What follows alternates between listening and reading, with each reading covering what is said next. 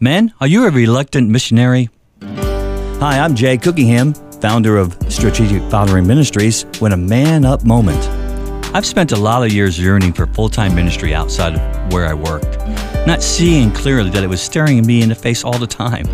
Sure, there were times of connecting with my fellow coworkers, sharing their struggles, and even praying with them. But was that ministry?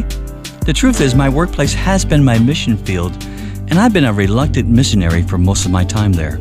At a recent church 5-year anniversary celebration, a friend and former coworker said one of the most empowering things to me. She related how I have always been like a pastor to her, even to the department I supervised when we worked together. To the way I handled my position, to the way I touched people, it reflected Jesus and touched her life radically.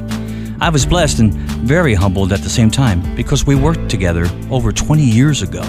Only God can do that through a reluctant missionary. I repeat this story just to encourage you that your ministry is where you happen to be. Live like the Messiah every place you go. You don't need a title. You already have one. You're a son or daughter of the Most High, a God who loved the world so much that He sent His Son to redeem and set people free. That, my friend, is full-time ministry. Look around. You never know who you will touch with His story living through you. Your mission field is ready for you.